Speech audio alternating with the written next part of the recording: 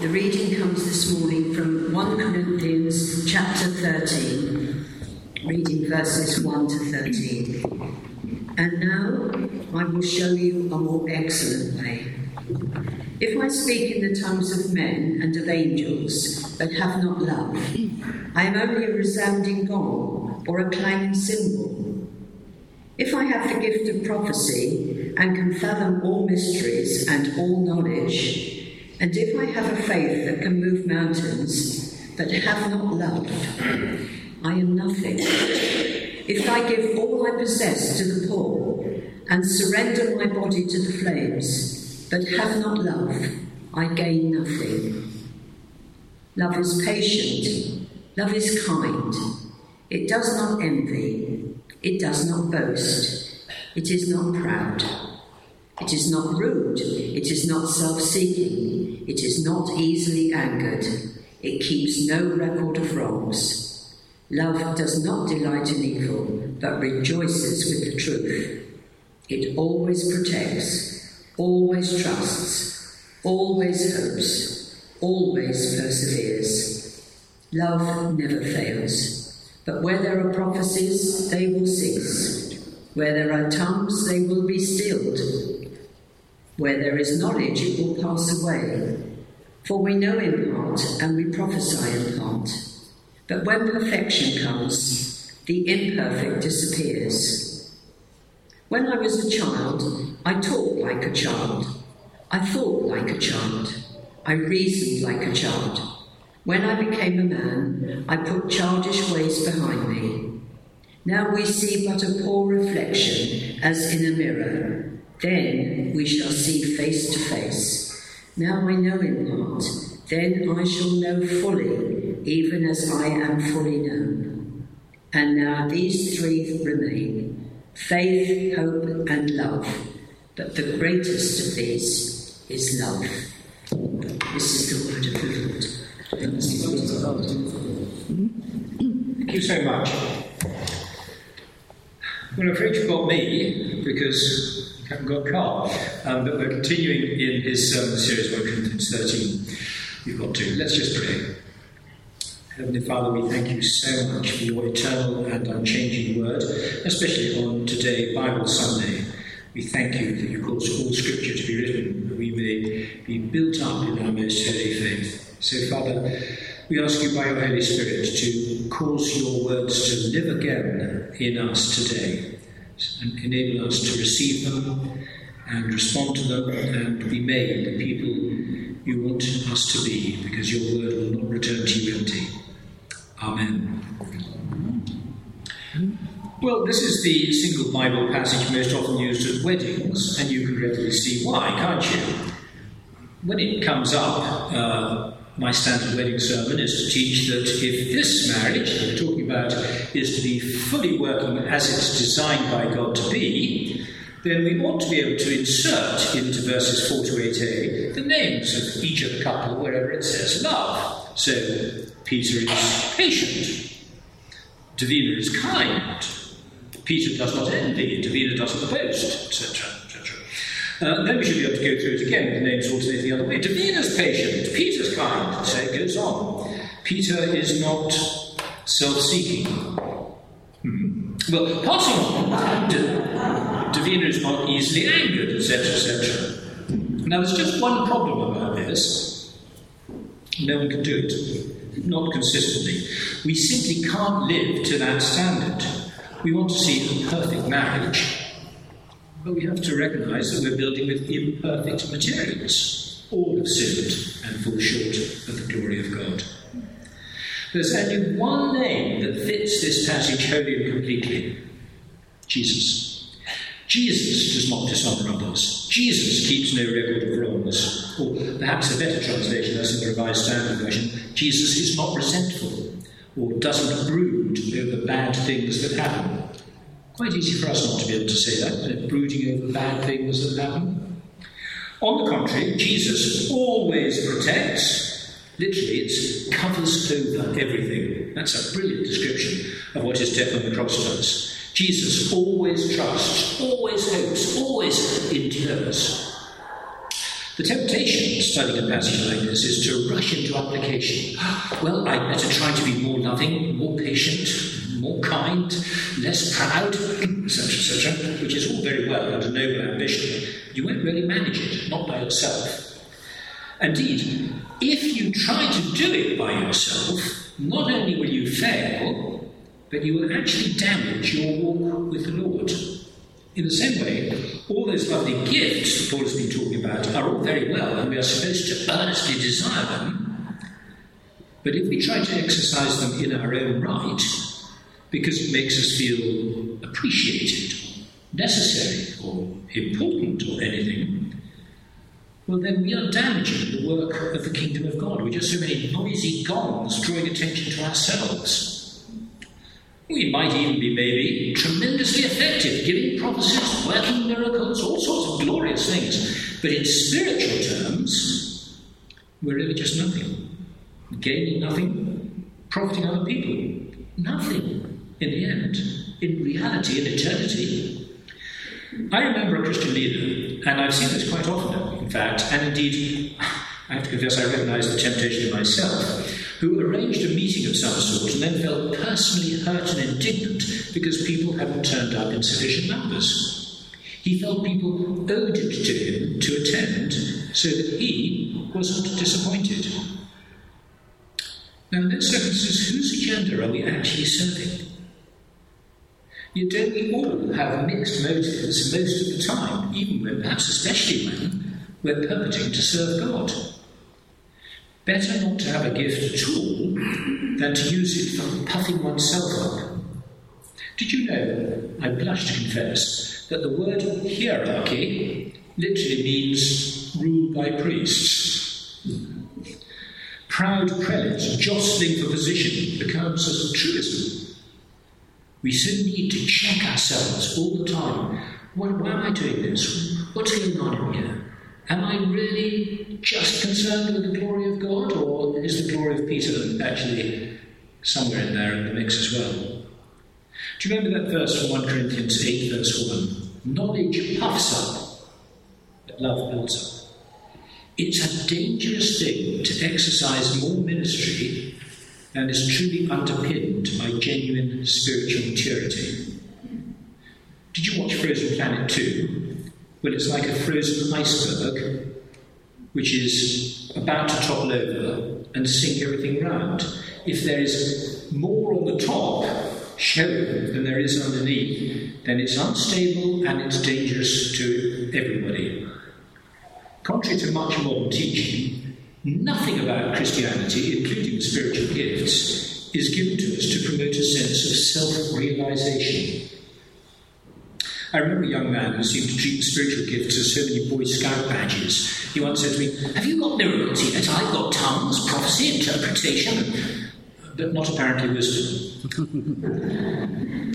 The Corinthian church was wildly keen, but desperately immature. And Paul has been distressed by the divisions he's heard about in it. He says as much in chapter 11, verse 18. So in this whole section, he has been stressing how, though he's delighted by their enthusiasm, he longs to see the unity of love in them. Thus, in chapter 12, his primary emphasis is not, in fact, on the various gifts as such, but on the requirement that whatever ministry you may have, the most important thing is the unity of the body. So chapter 12, verse 25 says, that there may be no division in the body, but that the members may have the same care for one another. And again in verse 26, if one member suffers, all suffer together. One member is honoured, all rejoice together. Verse 27, now you are the body of Christ. That's collectively and individually members of it. We get it wrong in the West with our huge emphasis on the individual. Yes, we are individually loved, but as the BCP Communion Service puts it, we are first and foremost very members incorporate in the mystical body of Christ. And they knew how to put things in those days, didn't they? You are very members incorporate in the mystical body of Christ. That's where you start. Then the individual comes out from that. Corporate solidarity is of the essence of Christianity. So this passage, which looks at first blush rather heartwarming and suitable for a young couple just setting out on their life together, is actually rather challenging. We're back with Jesus' first sustained teaching in the Sermon on the Mount, Matthew 5, verse 48. Be ye therefore perfect, even as your Father in heaven is perfect. Well, yes, Jesus, but I can't be. Well, might we say with many of his disciples in John 6, verse 60, this is a hard saying, who can hear it? Genuine love can't be cranked up. Oh, yes, we can act loving. We can behave lovingly. We can give all we possess to the poor. It's amazing what a sense of duty can drive us to, or a sense of shame. But that's not the same as the agape love of which Paul is speaking here. So, if we can't live to the standard requirements, what then? Do we just shrug our shoulders and say, well, that's a good girl to aim at, we know we'll fall short? Or do we despair that we'll never be good enough? Well, neither of these. We go back to another key verse, 1 John 4, verse 16. God is love. Now that's different. God is patient and kind. God does not envy or boast. God is not arrogant or rude. God does not insist on his own way. God is not irritable or resentful. God does not rejoice at wrongdoing, but rejoices with the truth. God bears all things, believes all things, hopes all things, endures all things. God never ends. Now, tell me, where does God live? Where is he at this moment? Isaiah 57, verse 14. I dwell in the high and holy place, and with him also that is of a contrite and humble spirit, to revive the spirit of the humble and to revive the heart of the contrite ones. God is living right now by his Holy Spirit in you, if you're a Christian. Now that is just wonderful. You may not be able to love as this passage calls for, but the one who lives in you not only can, but does. All the attributes that may characterize your life will one day fade away. Prophesying in the name of God, praying in ecstatic languages, amazing supernatural insight and knowledge. These things shall pass. The one enduring reality of the universe is the love of God. That is eternity. And it's in your heart right now. Have you ever had that little thought in relation to somebody you find really difficult, that if you were to be nice to them, that would be hypocritical? I have. I do it quite often, really. I think, I really can't. Oh, no. And then the little voice says, but you should be nice to them. I think, oh, yes, yeah, but that would be hypocritical, so they don't actually like them. Am I the only one? Now, that is a real lie from the enemy. Because although at a merely human level you dislike them, God in you loves them. And the deepest reality in your inner being is Christ in you, the hope of glory. So at the deepest level of yourself, there is love welling up for these types of people. God is loving other people through you already, even the most tiresome. You aren't being required to whip up some impressive level of self-sacrifice by dredging about in your heart. All you have to do is make room for him to do that more and more. 1 Peter 1 verse 22 reads, having purified your souls by obedience to the truth, to a sincere love of the brethren, love each other intensely from your heart. It's because you've submitted yourself to the truth of salvation through the death and resurrection of Jesus that has purified your soul. He's done all that's necessary, so just press in closer to him, and you'll find his love pouring in and through you increasingly towards other people, including and especially the people who humanly you object to. What you have to do is recognise that process and then choose with your will to cooperate with it. It's only spiritual immaturity that on the one hand resists loving other people, causes us to beat ourselves up to try to love people we frankly dislike. But maturity, according to Ephesians 4 verse 13, is when we all attain to the unity of the faith and of the knowledge of the Son of God, to mature manhood, to the measure of the fullness of Christ. It's time for us to grow up so that Christ in us can be fully visible and active in and through our lives, both individually and corporately. We can learn to recognise our own immaturity and make choices to turn away from it.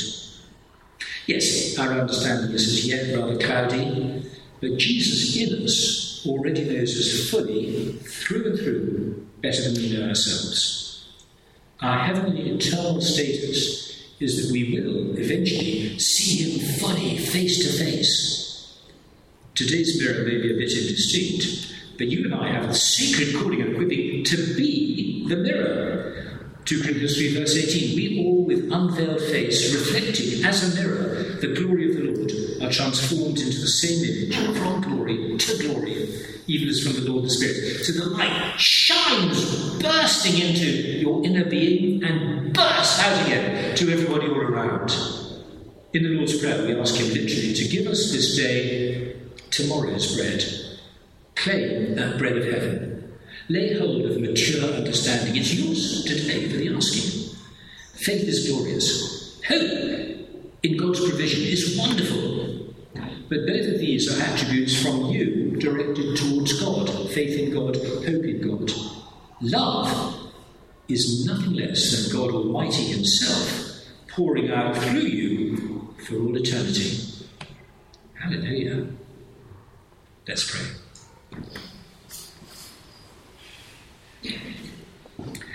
Lord God of love, how wonderful you are.